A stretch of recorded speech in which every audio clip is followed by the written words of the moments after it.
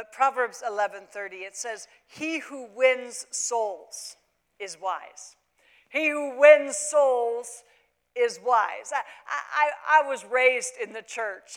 My mom would drop me off. She knew enough to get me to church, and so she would drop me off. And there was a woman in my church who just took me under her wing, and she instilled the Word of God in me, and she made sure that every time the church doors were open that I was there. She would take me to church camp in the summer. She would make sure that I was involved in everything there was to be involved in. Our church had a radio program. She made sure I got on the radio. She just took me under her wing, but she taught me the importance of winning souls. In fact, she would make me go door to door with the elders of our church and tell people about Jesus. And in my mind, that was what winning souls was all about. She instilled in me, even as a little girl, the importance for winning souls for Jesus. And so in my mind, winning souls was always equated with teaching people how to be born again, with sharing the gospel with them so that they could get born again. But I want you to know that scripture, he who wins souls is wise. When I looked at it this week, I didn't see it the way I saw it growing up. You see, we think of that scripture as sharing the gospel and getting people born again. But I don't agree with that any longer. He who wins souls is wise. I asked Leslie to give you each one of these handouts, and I know that we have gone over this before. But Paul says, I know you already know this, but I'm going to remind you again. Dave said something a few weeks ago in church. He says, tell them, what was it, honey? Tell them what you're going to tell them. Tell them. And then tell them again. So that's what the gospel's all about. Tell them what you're going to tell them, and then tell them again. Because here's what I'm learning, is it doesn't matter. I will always say to Leslie or to Dave, I don't want to teach that because I've taught it before. And here's what I'm realizing, is I'm teaching it, and I'm not getting it. I'm teaching it, I know it inside, outside, and backwards, and yet it's still difficult to apply some things to my life, to have it in the forefront of my mind all the time so that it's my natural go-to. And if it's hard for me to do that, how much more is it going to be for you? And so I've just decided I'm going to tell you, then I'm going to tell you again, and then I'm going to tell you one more time. I know you already know this, but I'm going to remind you of it anyway until we begin to truly live it out in our lives. And so I'm going to start a series tonight, and we're going to revisit some things that we've already talked about. We're going to get some new things, but we're also going to revisit some old things because I've realized the importance of some of the things I've been teaching and I've been seeing in my counseling sessions with people, in my relationships with people, that they haven't gotten it yet. And if they haven't gotten it yet, we need to revisit. I'm going to tell it and then tell it again and then tell it again until we get it. I'm going to remind them even though they already know it. And I'm going to do the same for myself. And so I know that we've already talked about this, but we are a three-part being.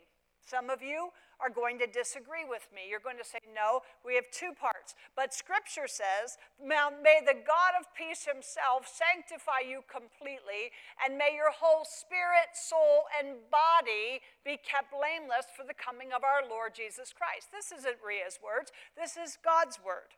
And God's word says that we are spirit, soul, and body. Now, we are created in God's likeness and in his image. God is a three-part being. He is Father, Son, and Holy Spirit. Do you understand that? We are created in his image and in his likeness. Why would it not make sense that we are a three-part being? Body, soul, and spirit. Do you see it? So we've talked about this numerous times, that we are a spirit. God is a spirit, and those who worship him must worship in spirit and in truth. If I'm created in his likeness and in his image, what must I be? A spirit. So I believe that I am a spirit, that I live in a body, and I possess a soul. That's what I believe. We've talked about this numerous times. This is what happens when someone gets born again, or born from above.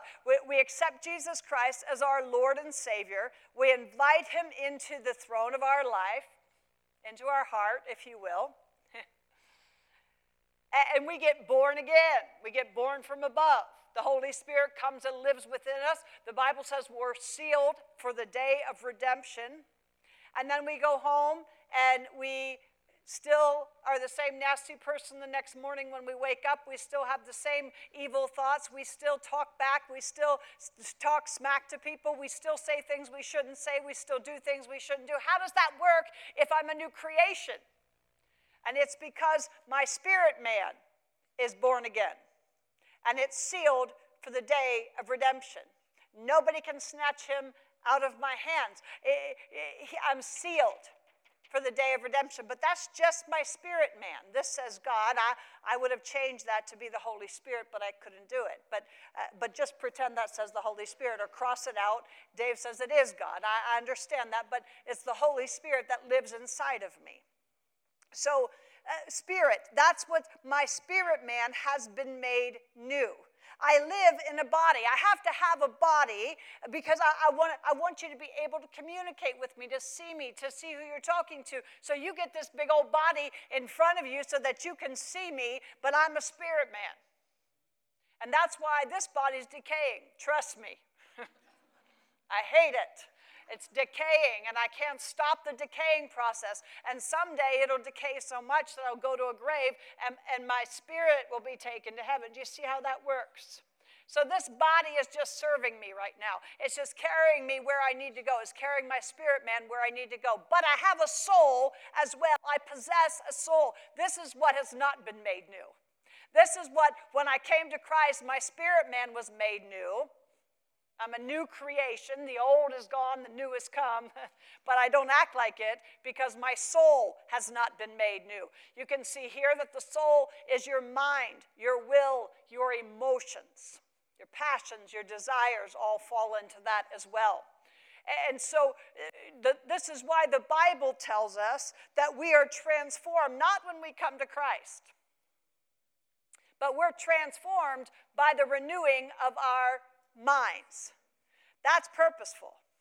That you see a transformation in me, not necessarily, although it happens when I come to Christ. When I came to Christ, you could see a difference in me, but I still had some ugly behaviors. And that's because that part of my life, my mind, my will, my emotions, need to be transformed by renewing my mind with the truth of the Word of God, with the truth of who I am in Christ. Are you following me? And we've talked about this many, many times. So when this scripture says, he who wins souls is wise, do you think it's about winning people to Christ? In fact, right before that scripture, Proverbs 11 talks about righteous living. And then it says, he who wins souls is wise. If you look up the word soul in the Hebrew, it means just exactly what I said to you. It means your mind, your will, your emotions. It means the appetites, our desires, our passions. But it also is the faculty of our thinking. The faculty of our thinking. So he who wins souls is wise. I won your body here tonight because you're sitting here in front of me. I won your body. You chose to come here. Christ won your spirit when you received Jesus as your Lord and Savior, okay? But he who wins souls is wise. It is my goal to win your soul. That word win, it means to snatch, to fetch, to lay hold of, to procure, to get possession of, to capture, to seize, to take a hold of oneself. It is my goal to capture your soul, your mind, your will, your emotions with the Word of God in such a way that it lays hold on you and it snatches you out of rotten thinking, terrible behavior, emotions that want to rule your life, and it wins you over for the Word of God, to the Word of God, so that you can take hold of yourself. He who wins souls is wise. And so that's what we're going to focus on for the next couple weeks. That's my target, to win your soul, to capture it, to help you get possession of it, because I've been dealing so much lately with myself and with other Christians who are Christians and who can confess Scripture, who can quote Scripture inside, outside, and backwards, but that Scripture is not transforming their life. Do you know what's transforming their life? Their emotion. What they're thinking in bed at night. What they're perceiving somebody's thinking about them or feeling about them, or the fact that they're rejected instead of accepted, or the fact that I hurt their feelings, or that they're offended, and it is living that is not wise, and it's keeping you from the abundant life that Christ had, because what's happening is we're allowing our emotions to drive our life instead of the spirit man in us renewing our mind in the Word of God and allowing the Spirit to rule our life. The Bible says that the mind controlled by the Spirit is what? Life. But the mind controlled by the flesh is death. Is there any wonder we are not experiencing the abundant life that Christ died for us to have? Yes, we're born again. Yes, we're going to heaven, but we are living so far below the abundant life that Christ died for us to have because we're not winning our souls. We're letting them go wild. We're letting them run wild. Tonight, my daughter-in-law sent me, my son is working late, and so she has the children while she's working full-time, and she's getting them dinner and bathed and to bed, and I'm telling you, she sent me a video, and they were running wild. They were just running wild. They needed their daddy to put his foot down, but he wasn't there. And that's what we do to our souls. We let them run wild. We let them rule the roost. We let them do whatever we let our emotions do whatever they want and dictate to us how we feel instead of letting the Word of God dictate to us how we should be acting and feeling. And so that's what we're going to spend the next couple weeks talking about. We're going to pick back up. I know that I spoke to you at the end of Bible study when we stopped meeting in May. I was teaching about demonic influences.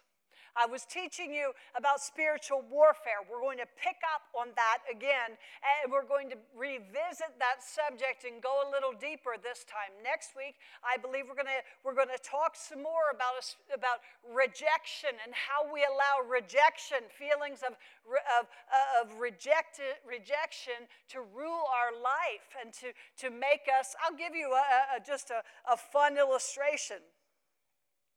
I was at a wedding. Dave and I did a wedding this weekend, and I was at rehearsal, and there's this sweet little old lady sitting on the front row, and I went up to talk to her, and she had seen me the night before. This was at the wedding, and she had seen me the night before at rehearsal, and she said, "Can I ask you a question?"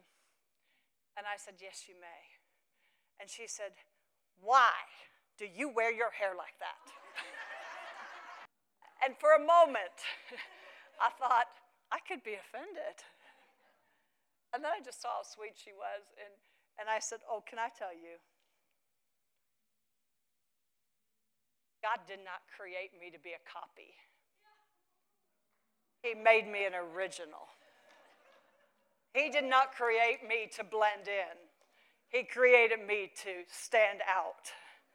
And I said, and I just refuse to blend in with everybody else. And I said, I think that's women's biggest problem is they just want to blend in. They want to be like everybody else. I said, "Darling, I have no interest in being like everybody else because God created me an original." And I thought to myself, I could have been offended by that. Why do you wear your hair like that? So we're going to talk next week about how we let stuff like that just eat us alive and dictate to us whether we're happy or sad or offended, and the importance of really understanding the Spirit working behind those things. And so we're going to revisit that. But tonight, I want to pick up. On Friday mornings, we are studying the book of Luke. And this week, we were studying about the angel Gabriel appearing to Mary. Y'all know that story in Luke, the first chapter of Luke, somewhere like verses 26 on. The angel Gabriel appears to Mary. And we were talking, and I was saying to them, I want you to specifically look at this verse, because the week before we had studied about the same angel, the angel Gabriel, appearing to Zacharias. And the Bible says that the angel Gabriel appeared to Zacharias. But this week when we were studying, the Bible says that the angel came into the room where Mary was at, and came into where Mary was. Are you with me? And so I said, did anybody look up the word come into? And I was really trying to drive a point home. I wanted them to see in one place an angel suddenly appeared supernaturally, ghost-like. Now in this place, he walked into a room. He entered into the room. And I was just trying to draw a point that they could see that there were two manifestations of the same angel. One was a ghost-like. The other was an actual man entering a room. And I was trying to drive that point home. And one of the ladies in the study raised her hand and she said, Ria, I'm going to need some clarification about that Greek word, that Greek definition. Try to follow me, because it's good. And I said, so she said, I'm reading down through the Greek definition, and it means to enter in, to come into. And she said, but Ria, one of the definitions for that word is of thoughts that come into your mind. She said, can you explain that? And she said, how can it be possible that the angel Gabriel came into a room and it be the same word that's used for thoughts that come into a mind? Are you following me? And I said, well, we have to see where that word was used. And so I began, my mind just kicked into gear. It was so hard for me to stay with the Bible study for the rest of the morning, because my mind was on thoughts coming into your mind and entering into your mind. Because I was already drawing the picture that here was a supernatural angel coming into a room, and now we find out that it's the same word to use for thoughts coming into your mind. Oh, my mind was going with that one. And so I went home and I began to look at all the references for the word come into. And it means, you come into a room, you come into the kingdom, but it also is often used for demons coming into a person. Thoughts coming into the mind. That reference for thoughts coming into the mind is from Luke 9, and it's where the disciples are disputing. I'll read it to you because I don't want you to miss it, and I know that I'm going deep here, but try to stay with me. It is from Luke chapter 9, and it's where they are talking and arguing about who's going to be the greatest. And the word says, then a dispute arose among them as to which of them would be the greatest. The word dispute is come into. The word dispute is the same word that means of thoughts entering the mind. Are you following me? The word dispute means to reason, to deliberate. It means to argue or dispute. Lord, help me. So the disciples were arguing among themselves as to who would be the greatest. And we know that they were creating a ruckus because in another gospel, the gospel writer says that Jesus, they were walking along the path, and Jesus, hearing them dispute, turned and said, what are you arguing about? In other words, what is causing such a ruckus here? What is wrong with you? And they didn't say anything because they knew that they were wrong to be disputing about who would be the greatest. But the word dispute means to reason. They started to reason among themselves, which of us is going to be the greatest? It's that word. Now, if you're following me, supernatural angel comes into a room. Ria, how is that related to thoughts coming into your mind? The disciples are walking along the road with Jesus, mind you, with Jesus. And this thought suddenly appears in their mind that they could be great And I wonder who is going to be the greatest among us. And that thought causes a dispute. They start to reason with it. They start to deliberate on it. And it causes them to argue. It causes dissension and division. And oh my goodness, are you following me? Because that's what the enemy of our soul does. He supernaturally brings a thought. We start to reason with it. We start to deliberate about it. We entertain it, and it causes a bunch of garbage in our life.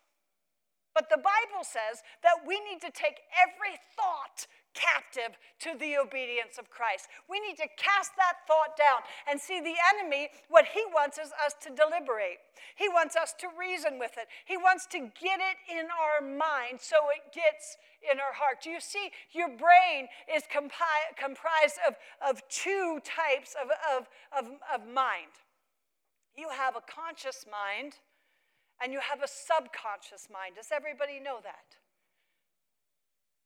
A conscious mind and a subconscious mind. If I lose you and I start onto something and don't finish a thought, somebody bring me back. Because what I want you to see is the conscious mind is the part of our minds that we are fully aware of and that we use to process, to compare, to analyze information. It's the part of our mind that's received by the five senses. It's what I see. It's what I hear, it's what I can touch, etc. But the subconscious mind is below the conscious. It is the part that we're not fully aware of, but it influences all our actions and all our feelings. Researchers say that the subconscious accounts for 90% of our decisions. The subconscious mind is what's referred to as our heart. You know, the heart is deceitful above all things and desperately wicked. Out of the abundance of the heart, the mouth speaks. Murder, theft, adultery, evil things, hatred, jealousy, where do these things arise from? Jesus says they arise from the heart. The subconscious. I want you to note that the subconscious part of our brain does not analyze or judge what gets deposited. It just receives and stores information downloaded from the conscious mind. So if our conscious minds are not doing what the Word of God tells us to do and filter out the lies, the falsehood, the bad from the good, it eventually will get deposited into our subconscious mind. And how that happens is, stay with me, how that happens is the subconscious mind learns by repetition, not by logic. So the more your conscious mind hears something, the more it feeds the subconscious mind. That's why Jesus said, take heed to what you hear. Because if you hear it long enough, it's going to get downloaded into your subconscious and begin to run your life. That's why scripture memorization and confession is so important. I'm a big advocate of it. You always hear me saying, confess it, speak it out loud, get some scripture and speak it. Because the more you hear it, the more it gets deposited down into your subconscious mind, into your heart that's deceitful above all things and desperately wicked. That's why the Bible says faith comes by hearing, and hearing the Word of God. Belief comes by hearing. I don't think I believed that I was worthless the first time I was told that. I think it was after it got hammered into me over and over and over and over, because faith comes by hearing. And the first time I heard that I wasn't good enough, or that I wasn't that I was worthless, I don't believe I believed it. It was in my conscience, and I was aware of it. I heard it, but after I heard it over and over and over, it got deposited into my subconscious mind. And then everything I did, see, subconsciously I wasn't aware that I felt worthless. I wasn't aware that I didn't feel good enough, but that was the hum, the low hum that ran my whole life. Every action, Every behavior in my life stemmed from that subconscious thought that ruled my life. As a man thinks in his heart, so is he. I wasn't aware that I thought I was worthless. I wasn't aware that I didn't think I was good enough. It was that I had heard it so much that it just got downloaded into my heart. And then from that belief, faith comes by hearing. Belief comes from hearing. It got deposited in me. And then everything flowed out of it. Let's finish the scripture, though. Faith comes by hearing, and hearing the Word of God. What he's saying is, you got to be careful that your beliefs are based on the Word of God. You got to be careful that what you believe about yourself, what you believe about the world around you, what you believe is based on the Word of God, because faith comes by hearing. And dear one, you got to be purposeful that you are hearing the Word of God. That's why confession is so important. That's why when I confess over my grandchildren, when I confess over my own life tonight, Dave and I was moved by something one of our sons said to me, and I was meditating on it all afternoon, and finally I was in drying my hair tonight, and the Lord says, take that. Go run with that. Speak some life into that thing. And I went over to Dave's office and I said, we're going to pray for Danny right now. And we're going to make some confessions over that boy. And we're going to take back what the enemy is trying to steal here. And we spoke them out loud into the atmosphere, because faith comes by hearing, and hearing the Word of God. I had heard a negative report from Danny. But I said to Dave, we're countering that with the truth of the Word of God. And we're going to speak it into the atmosphere. Some of you you've had junk spoken over your life, and you didn't believe it the first time, but it got pounded into you because the conscious mind hears it. The subconscious doesn't receive it until it's repeated over and over and over, and then it gets downloaded into your subconscious, and everything you do flows out of that. And you have got to deposit some new truth and pound some new truth into your life. That's why repetition is so important. One writer says, this is by large what the Bible refers to as the flesh, the old self, that's the subconscious, that makes us inclined to sin over and over again on autoplay. In order to be free, we need to crucify our ungodly subconscious patterns and bring them to nothing. So the subconscious mind is the heart. The Hebrew word referring to the subconscious mind is heart. As a man thinks in his heart, so is a man. In other words, you are whatever's in your subconscious. Whoever and whatever controls your heart, your subconscious mind, controls your life. So how do you get something into your subconscious, into your heart? By repeating in the conscious mind until the download happens in the subconscious. One of the things I have started for next week is what the Bible says, who the Bible says we are. Do you know that you are the righteousness of God in Christ Jesus? You are the head and not the tail. You are above and not beneath. You're a lender, not a borrower. You're God's. You've been chosen by Him. He sees you as precious and valuable. You are His treasured possession. You are the apple of His eye. Whoever touches you touches the apple of His eye. You have been forgiven. You've been redeemed. You've been set free. You are triumph. You're more than a conqueror in Him. He leads you in triumph. And it's all those things that He says about us. And we have got to learn to repeat that over and over in our conscious mind until our subconscious gets a deposit that wipes away the old tapes and puts in the new.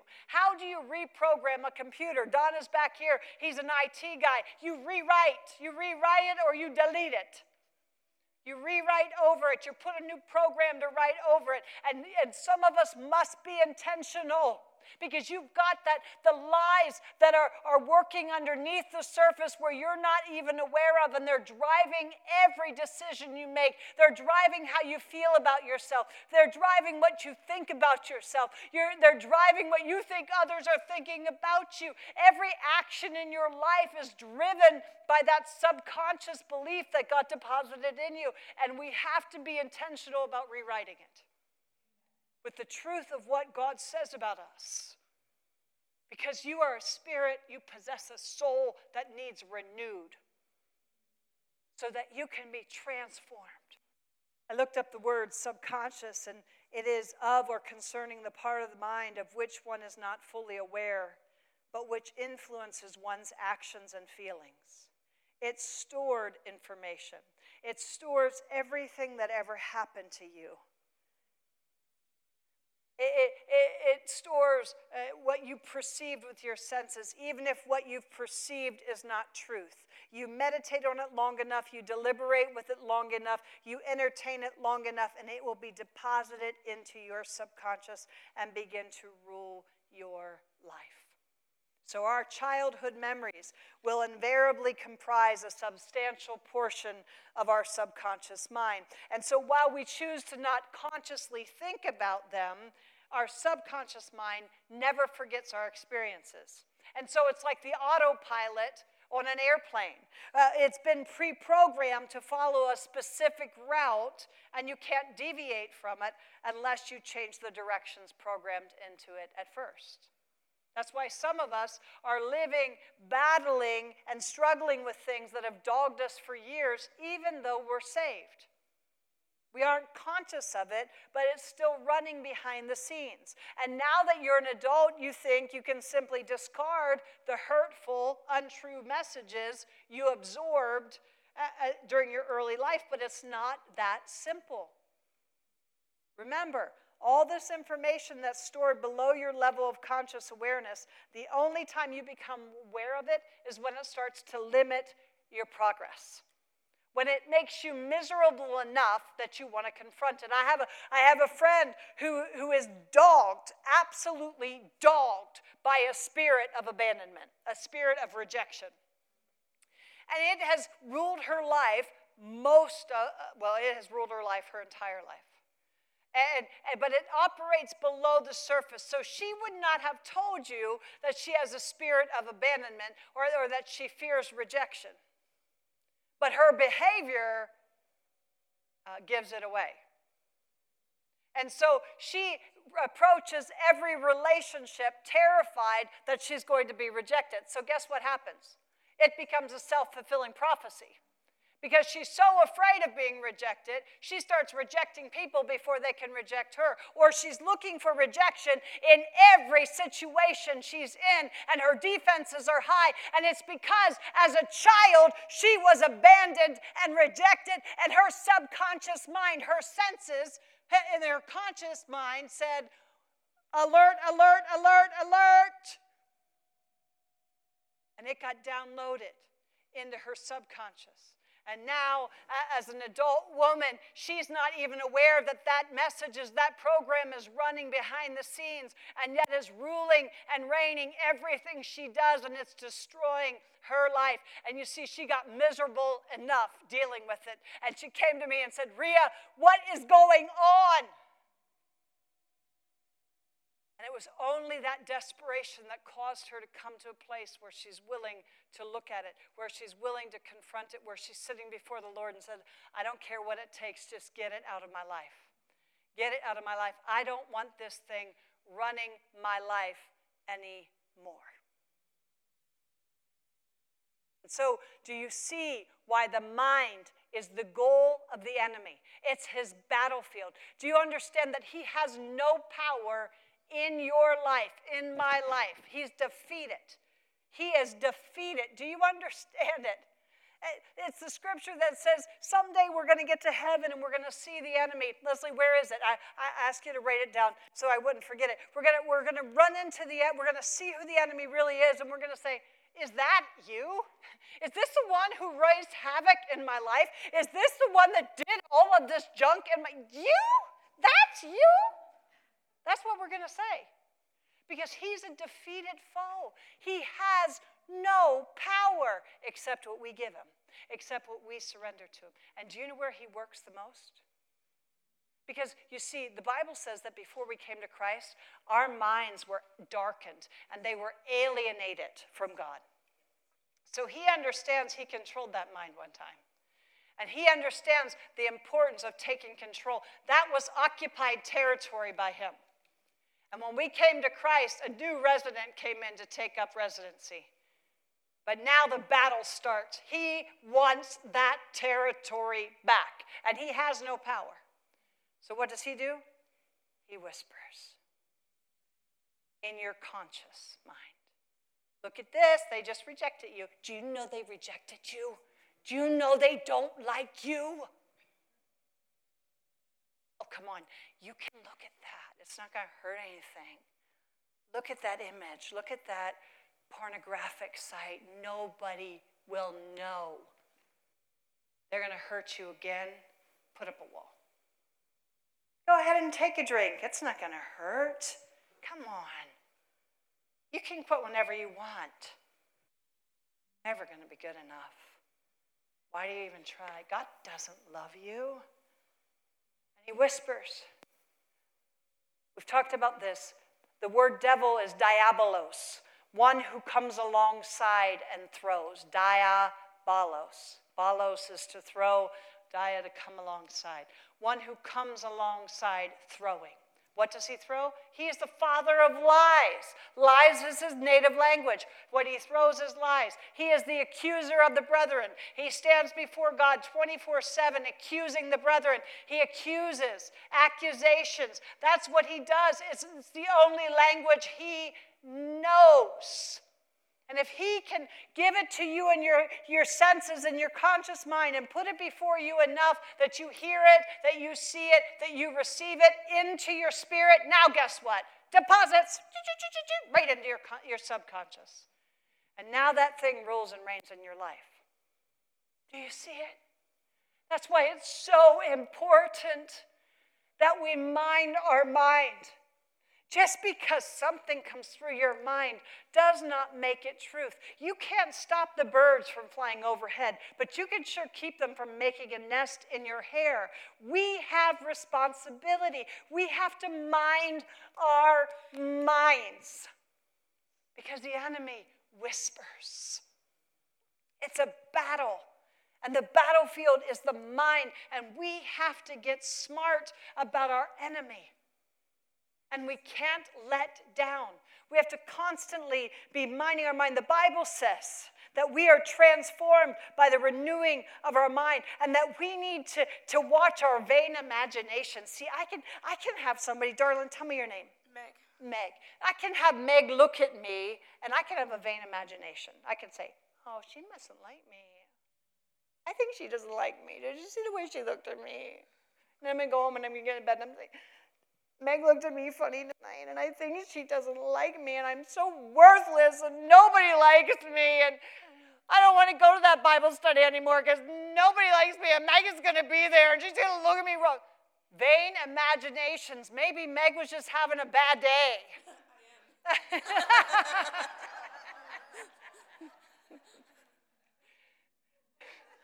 But my vain imagination just went crazy.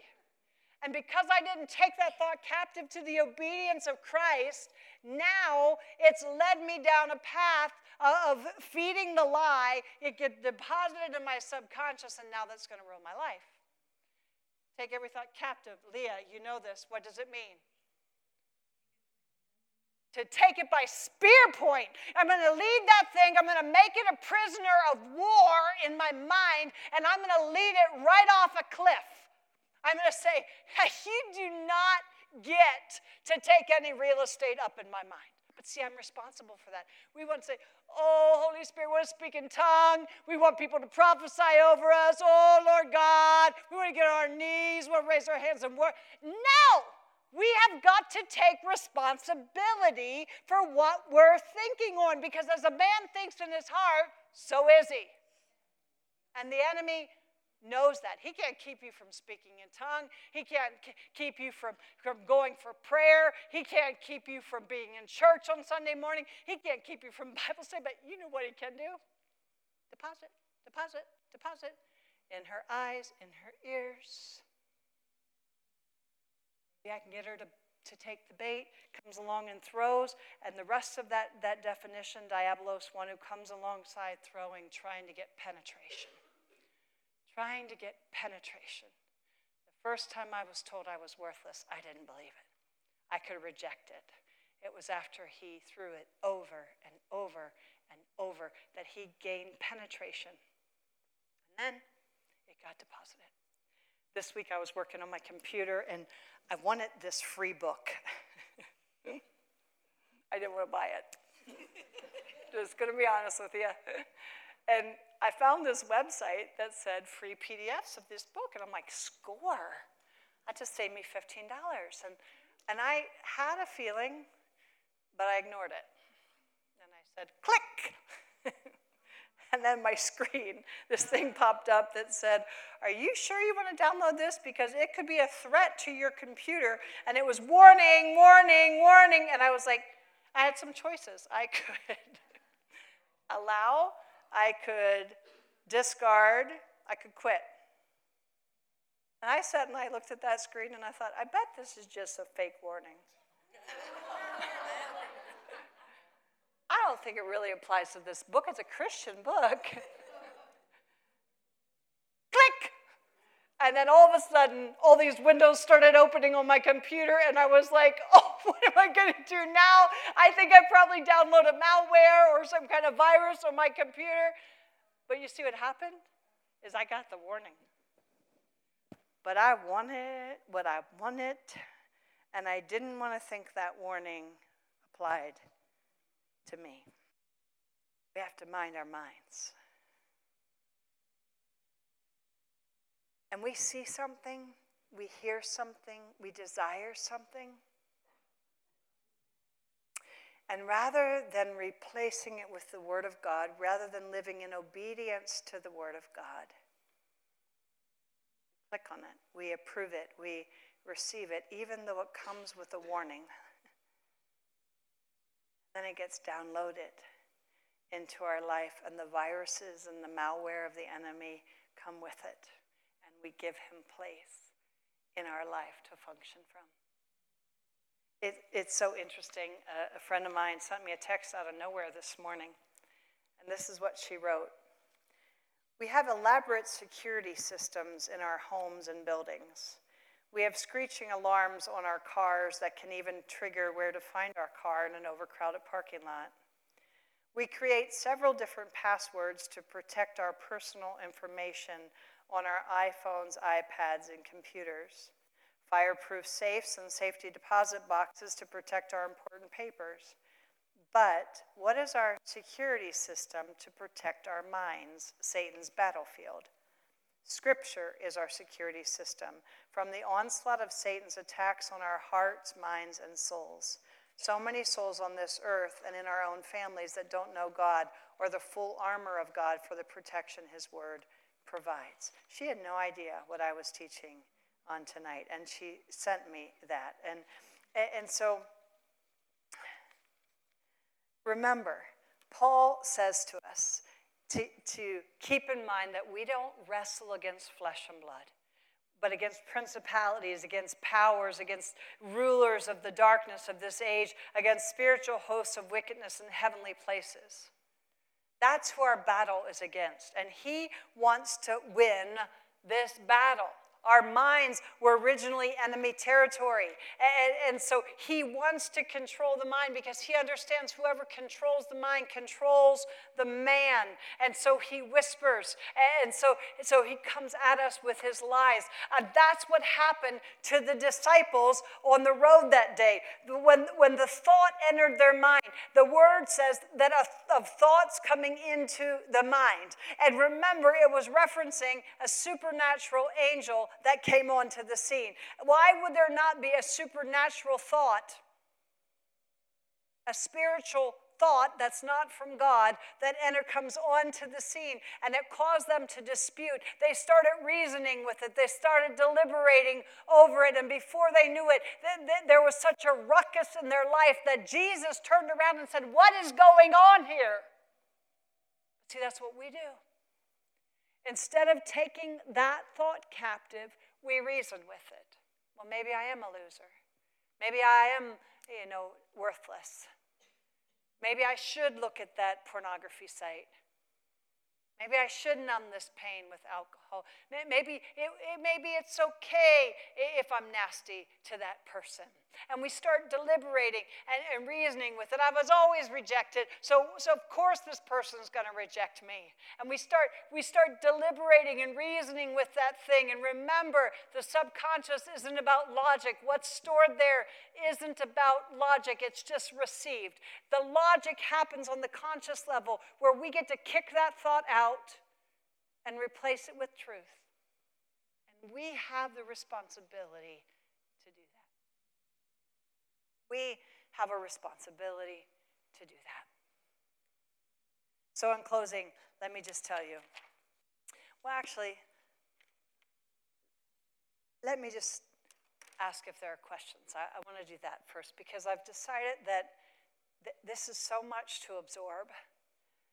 And I prayed all day that I would be able to speak with effectiveness and with clarity. But what I realized, even Friday, right, Mari, I was so excited about what I had learned and where my mind was going, and I was trying to rattle it off to the people on Friday, but I felt like they were deer in headlights. Like, nobody was getting what I was saying, because I knew what I was thinking, but I couldn't convey it to them in the way that the Lord was downloading it into me. And I'm mindful of that on Monday night. I understand that sitting under my teaching is like drinking out of a fire hydrant. I get that. I really do. But so I want to make sure that you understand the whole principle here. So if I've left you confused about anything, just raise your hand and just ask for further clarity, because I would love that. Because I want to win your soul. I want to win your soul. And if I'm going to do that, you have to be able to apprehend what I've just taught. So any questions about tonight? Yes. So the enemy can't possess you. She was asking about, she said the devil can get into you. I don't believe that, because I believe we're sealed by the Holy Spirit. He can't get into my spirit man. I don't believe that the enemy can possess us. However, However, I believe that we can give place to the devil. The Bible says, don't give place to the devil, to diabolos. And how that word place is a geographical location. It means an occasion to act. Don't give diabolos an occasion to act in your life. So when I do that is when I come into agreement. How can two walk together unless they agree? So the enemy wants me to agree with him about what he whispers, about what he lies. When I take that, when I agree with it, it gets deposited. So the goal is to not come into agreement with the enemy. So when he says, I'm worthless, I say, no, I'm accepted in the beloved and I'm dearly loved by God. I am fearfully and wonderfully made. I am created in his image and in his likeness. And you see how I am not coming into agreement with him. But when I meditate on the lie, I empower the liar. Oh, absolutely. The mind controlled by the Spirit is life. So the Holy Spirit, when that thought comes, the spirit man in me arises and wants to combat that. But I can yield to the Spirit or I can yield to the flesh. And when I yield to the Spirit, life comes. When I yield to the flesh, death comes. And we're so used to being controlled by the Spirit, by the flesh. See, being controlled by the Spirit is not always fun. That means I have to discipline myself. That means I might have to say no to ungodly behavior. That means I might have to apologize. It means I might have to say I forgive somebody. That's a mind controlled by the Spirit. And that always brings life. But a mind controlled by the flesh and the lies of the enemy brings death. If we can take Scripture and then flesh it out, how do I practically apply this to my life? Be ye transformed by the renewing of your mind. And that means a thought comes through my... Dave and I teach our guys, the guys we work with men who have sexual addiction. So much of sexual addiction, and Dave, correct me if you think I'm wrong, so much of sexual addiction is any addiction, not just sexual addiction, is trauma. You understand the trauma, you understand the addiction. That's our motto. And so the first thing we do with our guys is usually to take them back to their childhood, take them back to the trauma in their childhood, because it's that subconscious mind that's ruling their behavior. They're trying to numb pain. The core belief, for example, of a sex addict is that I'm worthless, and if you really knew who I was, you would leave me, you wouldn't love me. And so that's the hum. That's the subconscious thought that's running their life. And so you want to get them to look at that thought. And so we take them back and we do what we call a trauma egg, where we take them back to that original trauma and get them to confront that trauma and override it with truth. Do you see that? But we teach them this thing called the 3-second rule. The 3-second rule is you can think any thought for 3 seconds, but you got to take it captive within 3 seconds. So if they have an evil thought, a sinful thought come through their mind, or in our case here, you have an evil thought, a sinful thought, or a thought about somebody else, or a thought about yourself that is wrong, or evil, or wicked. You have 3 seconds, a thought that does not line up with the Word of God. You have 3 seconds to grab it and take it captive and lead it off the cliff by spear point. Make it a prisoner of war and lead it off the cliff by spear point. You cannot have any place in my mind. And then quickly replace it. So Dave uses pink elephant and what's the other one? Pink, Dave, I use hamburger and hot dog. So I'll use that. So if I said to you, think about hamburger. Picture a hamburger with cheese and mayonnaise and ketchup and big roll and delicious quarter pounder. Just hamburger. Picture it in your mind. Do you have it in your mind? And now I said hot dog. Push out hamburger, think about hot dog. You know, the kind like in Chicago that has all the pickles and the onions. Hot dog. And you cannot, if I say hamburger, you have to push out hot dog to put hamburger back in. You can't think about both. You could maybe, well, Dave uses pink elephant. So if I say to you, don't think about a pink elephant, what's the first thing you're going to do? Pink elephant pops up in your mind. So if I say, don't think that thought, it's the first thought you're going to think about. So we have to teach you to replace that thought with something else. So one of the things we'll do with our guys is when a sexual thought or a sinful thought goes through their mind, we'll say to them, look at all the blue squares. Count all the blue squares in this room. And now they're busy. They're busying their mind counting blue squares, and the sexual thought gets pushed out. Do you see? It's no different than you and I.